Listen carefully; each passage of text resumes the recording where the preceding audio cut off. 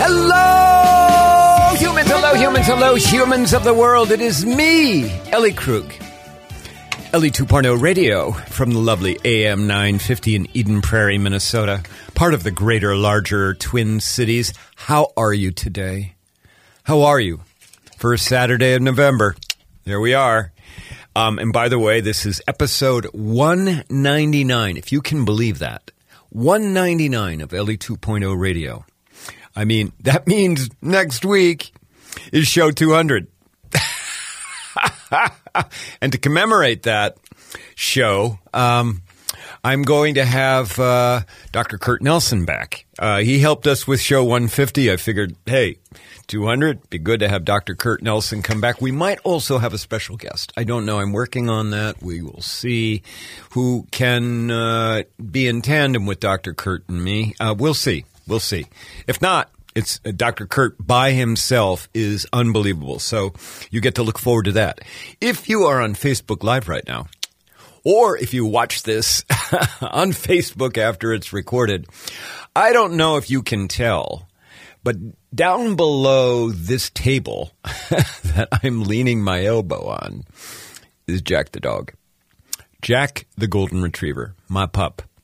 Last time he was in this station was about 4 months ago, and he was about 40 pounds lighter than he is right now.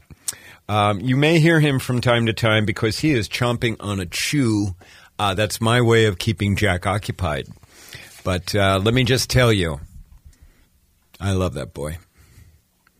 I cannot believe how he has grown on me and how important he is to me.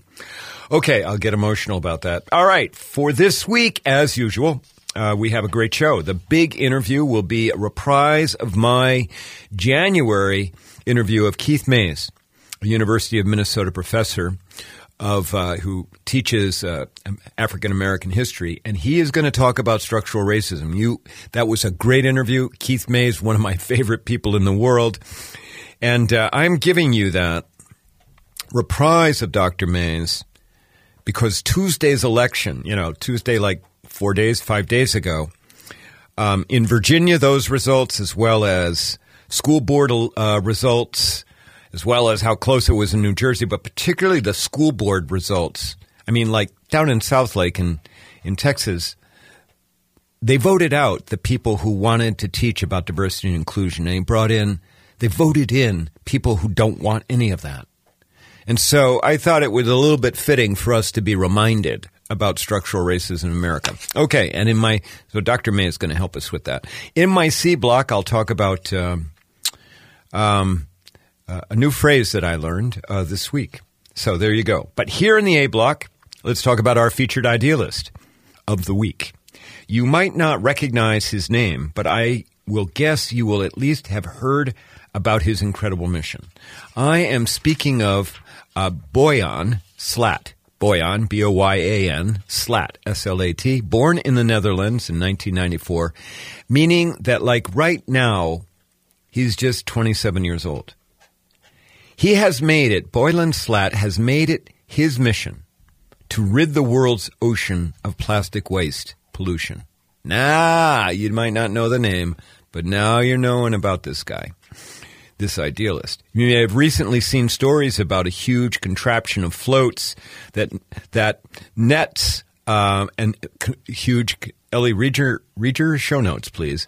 A huge contraption of floats and nets that successfully captured 20,000 pounds of plastic from the Pacific Ocean. Who is Boyan Slat? Well, how did a young human get involved in such a gigantic, idealistic enterprise? Well, according to Wikipedia, in 2011, when Boyan was just 16 years old, he went diving. And as the story goes, he found more plastic than fish. And that caused him to start thinking about ways to clean up the ocean. I kid you not. By the time Boyan was 18 years old, he had already given a TED Talk about building a passive plastic catchment system using circulating ocean currents to net plastic waste. A year later, at age 19, Boyan founded a nonprofit organization named the Ocean Cleanup, with the goal of developing advanced technologies to rid the world's oceans of plastic. Using crowdfunding, the ocean cleanup was quickly able to raise $2.2 million with the help of 38,000 donors from 160 countries. Now talk about a footprint. A year later, in 2014, at this point, he is barely 20 years old, the Ocean Cleanup issued a 528-page feasibility study declaring that, yes, it was actually possible to build a system to catch ocean-borne plastic. The study wasn't universally accepted, however, and a number of critics called it unfeasible. And I'm positive that Boyan's age played into that. I'm also positive that the gigantic idea, which seems incredible that you would even attempt to rid the ocean of plastic, seemed overwhelming. Nonetheless, the Ocean Cleanup continued to raise millions from entrepreneurs in Europe and Silicon Valley. Using that money and the recognition of what sounds like a crazy idea, Boyan and his team built what they called System 001, only to test it out. So that was a system of floats and webbing, only to test it out in the ocean and for it to fall apart. Undeterred, okay, now, see, this is one of the things about idealists. You're persistent. You don't give up. And undeterred, Boyan and his team went back to the drawing board and came up with a revived design. Now, understanding that this is radio and not TV, okay, I'd like you to listen to the description of how System 002 works, okay? And they call it Jenny. Brett, go ahead and play that clip, would you please? So Jenny is a 800-meter long floating barrier which we tow through the water. The barrier is 3 meters deep in the water. It's completely open at the bottom, which is important because it allows fish to escape, and it has flotation along the top, which helps it to keep its shape. And it's connected at each end to one of these vessels, the one that I'm standing on here and also the vessel that you can see behind me. Those vessels are moving ahead at a very slow speed. It's about 1.5 knots, which is less than 2 miles an hour. As we move through the plastic and through the water, then you get a natural flow of water caused by that movement, and the plastic is carried along those two barriers, which we call wings, on each side, and it's transported to a central area. And there's a collection area, which we call the retention zone, in the middle of that U shape. So all of the plastic flows along, it flows into that retention zone, and that enables us, after a certain time, maybe once a week, to bring the two vessels together, hand one wing of Jenny to the other vessel so they're holding both, and the other vessel can go around to the back of the system and pick up the retention zone, which has all the plastic inside. Then we take the plastic from the retention zone, empty it all out onto the deck. We separate it into different materials according to different recycling streams. We package it up and we take it back onto shore, and then we can send it for recycling.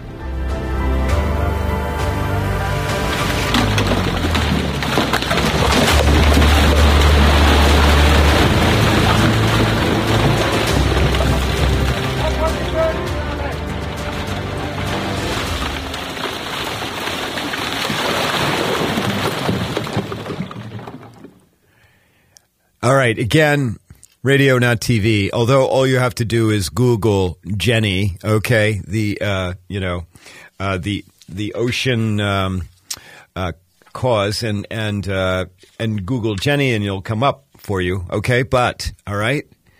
That thumping, all of that noise that you heard was of huge amounts of plastic. I mean, in the video, I mean, what I saw, what you see, I mean, I saw plastic laundry baskets. These are, I mean, laundry baskets, huge plastic balls, all kinds of other plastic crap and bottles and all that kind of stuff. This system, the Jenny, picks it up. In addition to the ocean, by the way, that was not Boyan that you heard. It was an engineer, but it was part of his team. I just need to make sure you understood that. In addition to the ocean, Boyan has set his sights on rivers, which empty into the ocean. His team has estimated that 1,000 rivers contribute 80% of the plastic pollutants to the ocean. So the Ocean Cleanup has created the Interceptor. They come up with these names, okay? The Interceptor, which is a barge placed in the river with long barrier of floats and webbing that guides plastic into a conveyor on the barge. The barge then fills and ultimately goes to shore where the plastic is offloaded to a truck. The barge is solar powered. Okay? And currently there are three test interceptors out in the world. One in Jakarta, Indonesia, another one in Malaysia, and a third one in the Dominican Republic. The goal is to have interceptors on 1,000 rivers in 5 years. Now, I know that sounds like incredible. How could that be? Don't underestimate Boylan. Okay? Now, again, I want to remind you that this has all happened due to his foresight, his drive, his determination. And he's not yet even 30 years old. That is pretty incredible. Boylan Slat. Super, duper, duper idealist. And given the challenge about the ocean being polluted by plastic, we need that. We need somebody who dreams as big as he does. Okay, there you go. That's our featured idealist. We're going to do this the big interview. It's a reprise of my interview of Dr. Keith Mays. You will like it.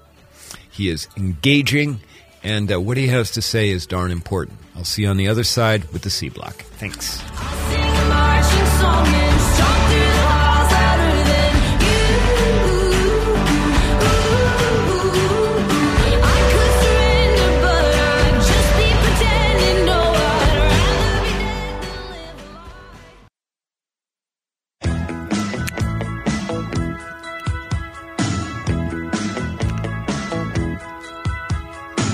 And she was lying in the grass, and she could hear the highway breathing, and she could see nearby. And we're back on AM 950 Ellie 2.0 Radio.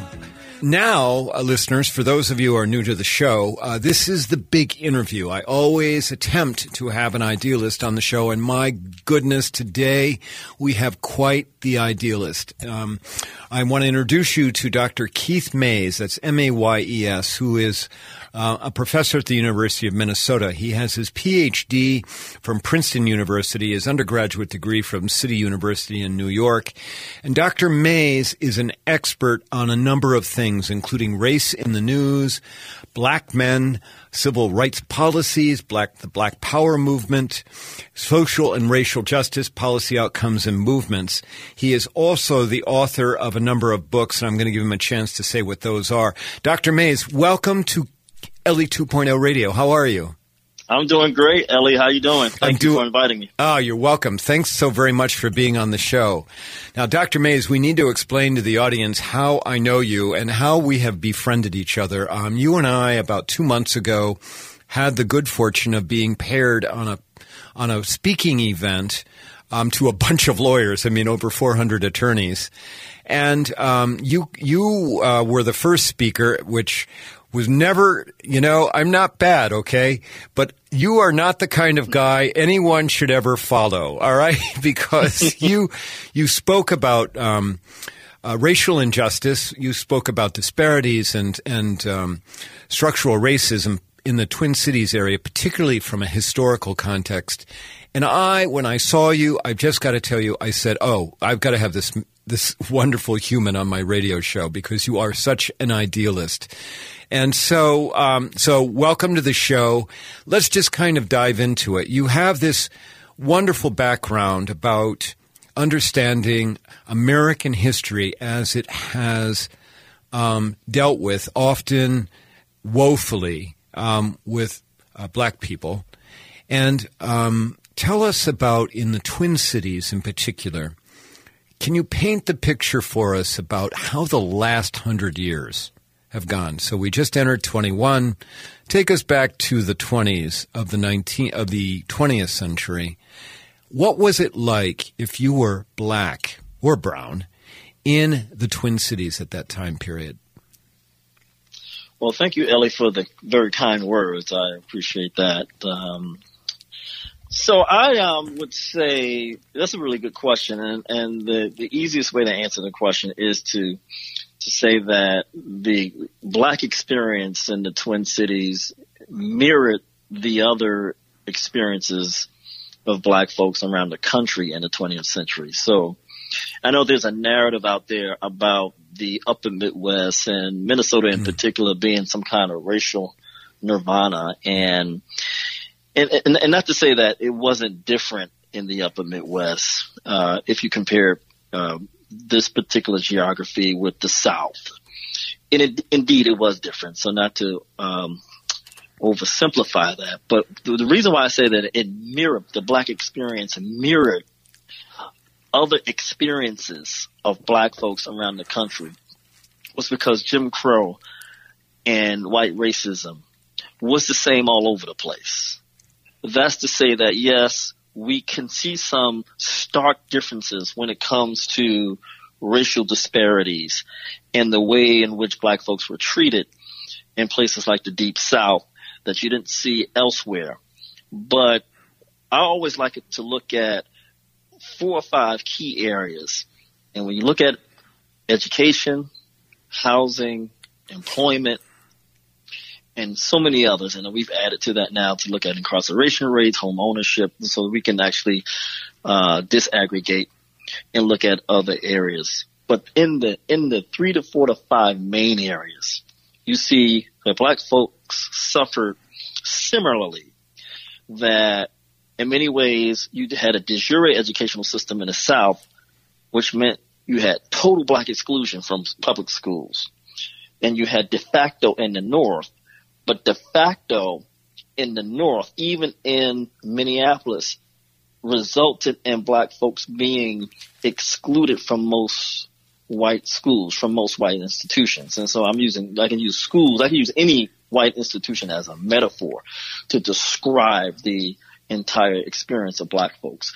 So we're talking about, if not complete exclusion, like the South, you have maybe 1 or 2 or 3 black folks in some white institutions, whether it be the workplace, whether it be schools, whether it was in white neighborhoods. So you had the same effect in the way in which white oppression shaped the lives of black people in Minnesota to have the same outcomes that resulted in the same disparities and inequalities from the early 20th century coming all the way up to the mid 20th century. And when I say mid, yes, the civil rights movement in the country, as it did in the cities being Minneapolis and St. Paul, will change the dynamic in the way that black people live their lives. So it opened up some white spaces in Minneapolis and St. Paul, but the structural aspects still remain the same. It just meant that you just had, I use the metaphor sometimes in class of a turnstile. You just have more black and brown people able to come through the turnstile after the 1960s. They didn't come through the turnstile in droves. Right. But they were not tokenized in the same way. You didn't have 1 or 2. So you just had a few more, because the civil rights movement did the same thing for black folks in the Twin Cities as it did for black folks across the country. But when we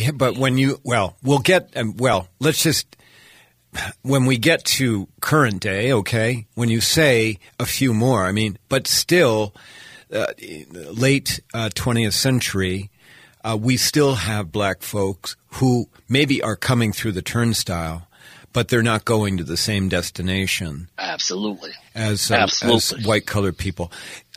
But Keith, Dr. Mays, before we get to that, when you did your presentation a couple of months ago that I was able to witness, there was something that just really grabbed me about how Minneapolis in particular went out of its way to create white spaces where black and brown folk, and then for that matter, some other groups that have been targeted, like Jewish folks, were not allowed. And you know what? We're going to come up on a break.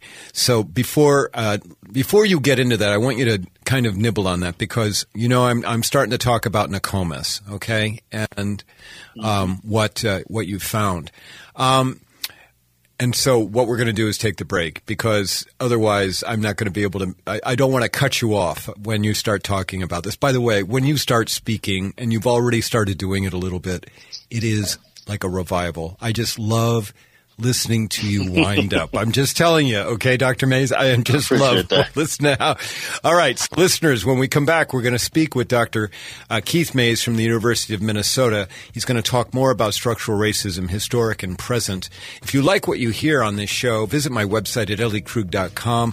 Email me at elliejkrug@gmail. I love hearing from listeners, and you can follow me on Twitter. The handle is @elliekrug. We'll be back in a second.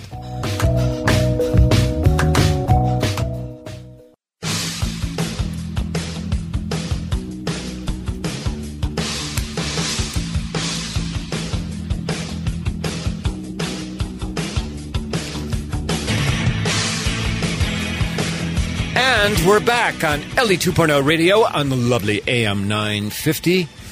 Before we took the break, we were speaking with Dr. Keith Mays, who teaches at the University of Minnesota. He teaches African American and African studies at the U. He is highly in demand at the U because his students love him. And by the way, he also speaks privately, and we'll talk about that before we end the show. Dr. Mays, before we took our break, I started down the road, and I didn't give you enough lead time, about talking about, in particular, how Minneapolis started shaping neighborhoods so that they were exclusively for whites. And I had asked you to specifically talk about the area around Lake Nokomis. What did you did some research, and what kind of a advertisement did you find for property around Lake Nokomis in the early 1920s?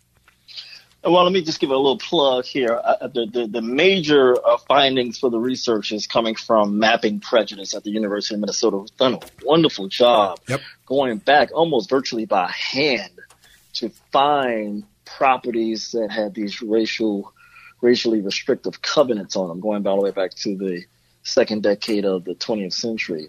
And Nokomis was the first area to put these on.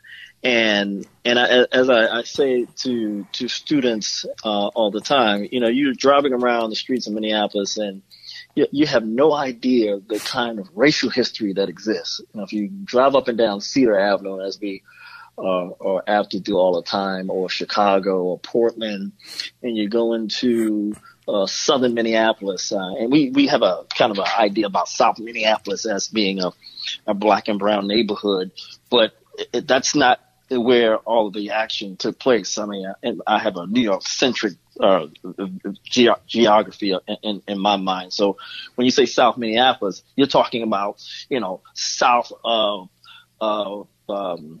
50th Street, as it were. So you go down from 50th all the way back to Highway 62, as west as, Lake Harriet, coming all the way back to Nokomis. That whole entire area had these racially restrictive covenants on it where blacks could not move into.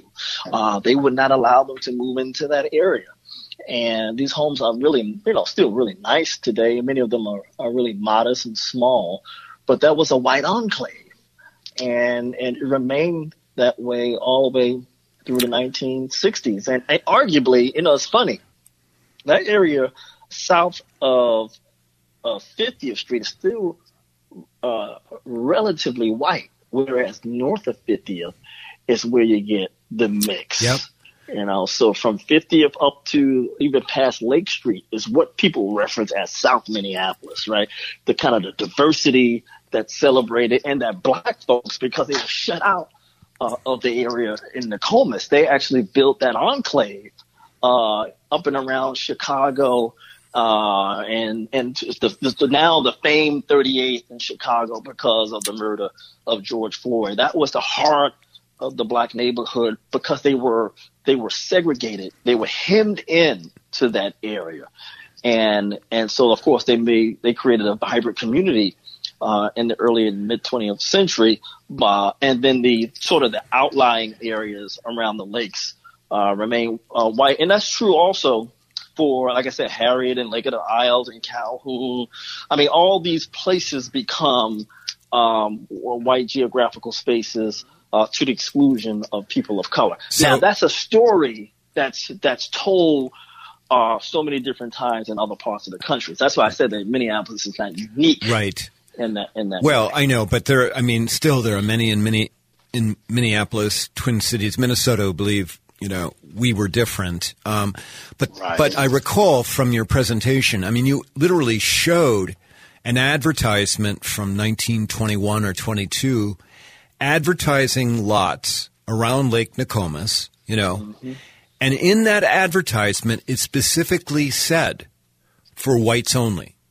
Yes. And that people of other skin colors and Jewish people were excluded from this. This was like promoting it, like, hey, come here, white people, because it's only going to be white people. Now, that is what blew me away, is that it was you talk, Dr. Mays, you talk about racial covenants, but many people are like, well, that was something, that somebody that showed up on a mortgage or a deed somewhere, but, they really didn't know about it. But these were ads that, like, come here. Yes. Dr. Mays. In the newspapers, being told by neighborhood associations. So all the things that keep us civically engaged. Yes, those were people. So it's hard for us to maybe it's not hard now because the Trump era is reminding us that, this stuff was said out in the open. But it went underground, so to speak, at least in sort of common everyday language. But now, back then, you're absolutely right. It was in newspapers, it was in magazines, it was in other media, but it was also in the ways in which ordinary white people talk to one another about keeping their neighborhoods racially preserved for themselves. So, and it wasn't only like the southern part of Minneapolis. It was in the Como area. It was all over. So, you do have these neighborhoods that are these pockets. And sometimes they are these kind of large swaths of blocks. Yes, but you also have these pockets of whiteness that existed in the Como area and even on the St. Paul side of the river as well. Let's bring this forward to today, okay? To make the point, because I want to watch our time here. I've got a couple of other things I want to ask you, but to bring forward how structural racism works. The folks that are up around Chicago and 38th who own homes, those homes, the black folks that own those homes have X value now, okay? Mm-hmm. But the homes down in Nokomis, all right, or around Como, they have X plus plus value. Mm-hmm. And this is where we start talking literally about how structural racism kept people from building wealth. Do I have all of that right? Absolutely. Because wealth is accumulated and wealth begets other kinds of wealth. So if you have property in a home, that may allow you to get other property or may allow you to acquire other assets. And certainly those assets could be shifted. They could be passed down to your children. But they accrue in value. Even if they lose value over the years, they are steadily accruing over the long term. And so you set up people back when you don't allow them that opportunity to own anything. And that's why I think that in many ways African Americans are suffering today because they were locked out of the labor market. And if they were not completely locked out, they were at the bottom of the labor market. And then they didn't have the opportunity to acquire property. And so once you keep a people in that position, they'll never be able to get out of their circumstance because, again, we always talk about the great American dream. Well, the great American dream is always tied to one's ability to acquire and to acquire things that have value. Yep. Okay. Now, two other things, okay? One is what makes you an idealist, okay? You and I have to, we talked about this, and you, I know, you're from the East Coast. Give us, why are you so passionate about this? Because obviously you had a great education. You could have gone in a number of different directions. Why is this your passion? It's a very good question, Ellie. I think that for me, looking at the history of black folks is to study the history of struggle. And it's that struggle that allows black folks to see a brighter day. Now, that progress is always small and short and slow, but it's progress nonetheless. And again, I always tell students that any oppressed people, not even just a racially oppressed people, politicians don't roll out of bed to give them anything. They had to fight for them. And so what keeps me being an idealist is that as long as we continue to fight and we continue to stand up to injustice and we continue to demand better housing and better education and our proper place in a society. And last year, I was going to say last year being 2019. Now we're in 2021, but 2019 was the 400th year anniversary of black folks being in the country. Yep. That's 400 years of a people being here. That means that most black people have been here longer than most white people. So they got to continue to demand their place, their rightful place. So what keeps me an idealist is the fact that the history of black America is the history of protest and struggle. And as long as black folks are continually willing to do that, I think that gives me hope. The day we stop doing that is the day I lose all hope. Because I know that hope, any hope that springs eternal, any hope that was able to galvanize and to procure what little crumbs black folks have, it was because through the blood, sweat, and tears of black folks deciding that they would resist and demand more. But Ellie, I got to tell you that oftentimes, as much as I am an idealist, I'm a cynic. And I can get very cynical at times and thinking that, man, this is progress is moving so slow. Yeah. Is it worth it all? And then I go to bed and get up the next day and I return to being an idealist. So I go back and forth. No. Well, I go back and forth. I think that what you're telling me is you're human. Yes. Okay. Two other things. One is you've got a book out. Can you tell us about that? And then you have another one coming out. So I have a book I've written on civil rights, Black Power, Kwanzaa, holiday rituals, but I sort of turned my attention to educational history. I've been doing a lot of work in the public schools, developing ethnic studies programs, and I have a book out on the history of special education. And the book is called Unteachables. It's not out yet. Won't be out actually until next year. So it'll be in production for 1 year. Okay. But I'm at the tail end of completing it and submitting it to the publisher, and it will be out. And it's on the history of the overrepresentation of black students in special education, particularly EBD, emotional behavior disorder. Yep. So kind of a civil rights and disability rights movement history. I think that's a great, but what a wonderful topic. Okay. Second thing, you speak publicly. You go out. You don't just teach at the U. Not that that's not really important, but you go out and you speak. You also consult. So if somebody wants to get a hold of you, Dr. Mays, how can they do that? Just go to my website. Actually, just email me at Mays, MAYES, @umn.edu, or go to my website, drkeithamays.com. Okay. And they can find me there. All right. And it's spelled MAYES. Okay. Yes. Mm-hmm. All right. Well, Dr. Mays, listen, last time you and I talked on the phone, we looked up, I think we'd been speaking for an hour and 15 minutes. We're like, oh my gosh, it went so quickly. You and I are on the same wavelength, and I say that I'm honored. That I could even be close to your wavelength. And I appreciate that. Stay in touch, my friend. Okay, I sure will. And thank you for the work that you're doing. Continue, please, to do it. And if you wake up one morning a cynic, will you make sure you contact me? Okay, you reach out. All right, I sure will. I'll talk you off.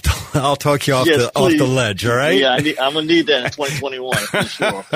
Okay. All right. It's been great. Thank you. I appreciate it. Thanks for being on the show. Soon. All right, listeners. Okay. So we've been speaking with Dr. Keith Mays from the University of Minnesota. Check him out at mays@umn.edu. That is his email. And you can just Google him, Keith Mays, and you'll get his bio from the U. All right, when we come back, we'll be doing my C block where I'll talk about my work as an idealist, and we'll be back in a second. Thanks. And then I think about my fear of motion.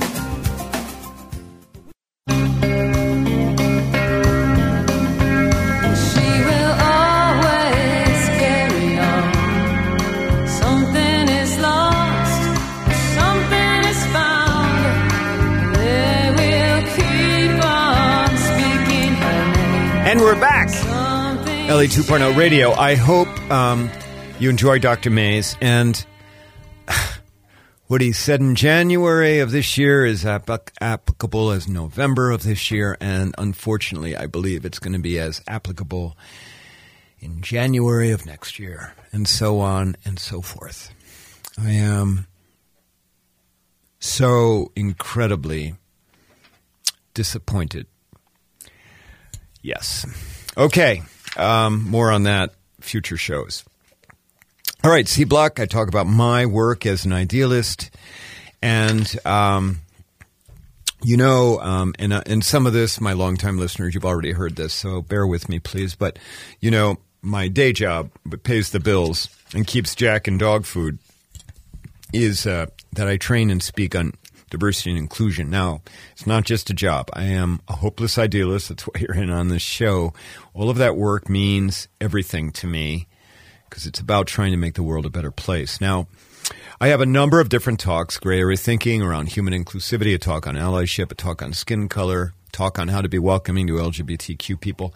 I have one other talk. Well, I have others, but one of those other talks is a talk called Gleaning Authenticity.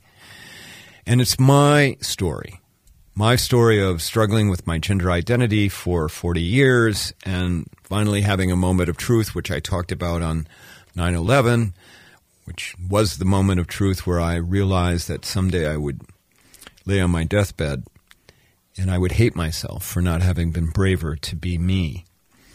And this Gleaning Authenticity talk, I have to tell you, is not my favorite talk to give because I don't, notwithstanding, I have this radio show. I don't really like to talk about me.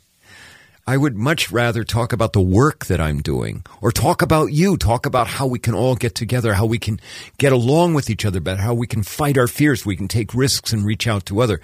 Boy, get me going and talking about that. And I'm not going to stop.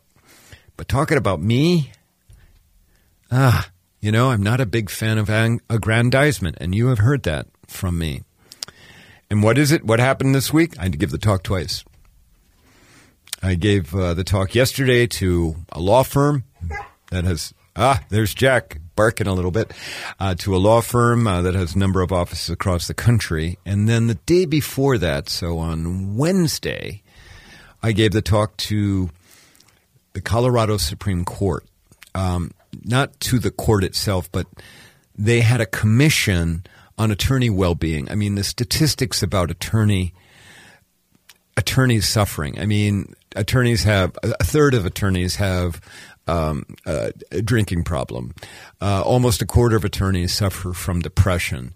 You have a lot of huge attrition rate, particularly among younger attorneys who are moving around from firm to firm because they can't find a place where they're happy or they feel valued.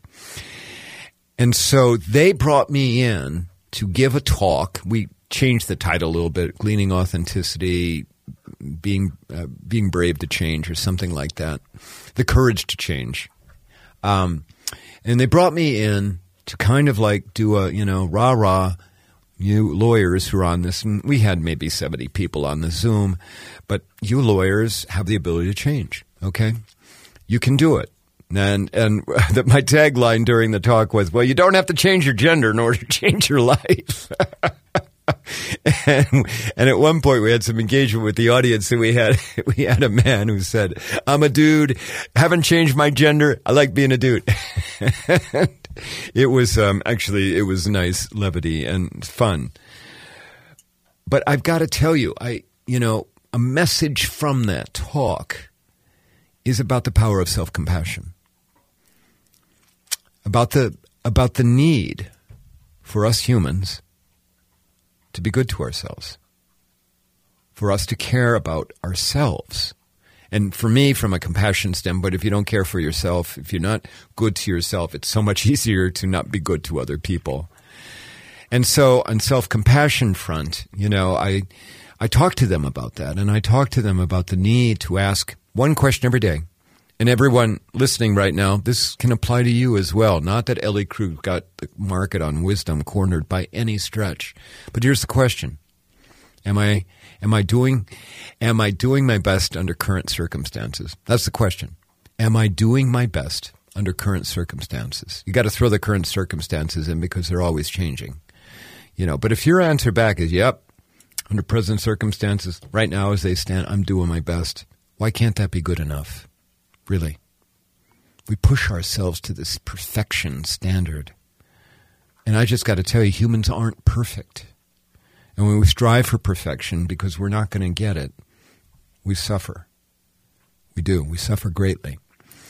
But I also wanted to tell you about that talk because afterwards, one of the comments I got was from somebody who helped me get into the place to do the talk. Her name is Amy Phillips. She's an attorney in Colorado. And she gave me this quote. She said, Ellie, your talk helped remind us this. And here's the quote, that we need to carry, you need to carry your own sparks forward. Carry your own sparks forward. That's the quote. I had never heard that before. I wrote back to her and I said, I'm going to use it and give you attribution, which I just did, Amy Phillips. But think of that. It's true. We have to carry our own sparks forward. Remember that. Now, we've had a request from somebody on Facebook Live that they get to see Jack. Brett's going to pause this for a second, and then I'm going to get Jack out from under the table so folks who are watching on Facebook Live can see my little puppy. Jack briefly surfaced because he wants to get this chew done before we're over because he knows I'm going to take the chew from him. All right. Okay. We're back on live. All right. Listeners, in that little interlude where we cut out, I did bring Jack out from underneath the table so our Facebook Live folks can see him. And if you saw him, hopefully you saw him on Facebook Live and you love him as much as I do. Oh, let me just tell you, I love that boy. Oh, boy. Okay. All right. Well, that's another show. Big thanks to my producer, Brett Johnson, who's always rolling with the punches with Ellie Krug. A big thanks to you, my listeners, for tuning in. Please tell others about this show. Okay. The numbers are going up slowly. And I like being here. Next week, 200 episodes of Ellie 2.0. Going back to January of 2017. Can you believe that? Wow. All right. I'll see you next week. In the meantime, go out and make the world a better place. Thanks. Bye-bye. Come here, buddy. Come here. Come here. Come on. I was kissing Valentino by crystal blue. There you are.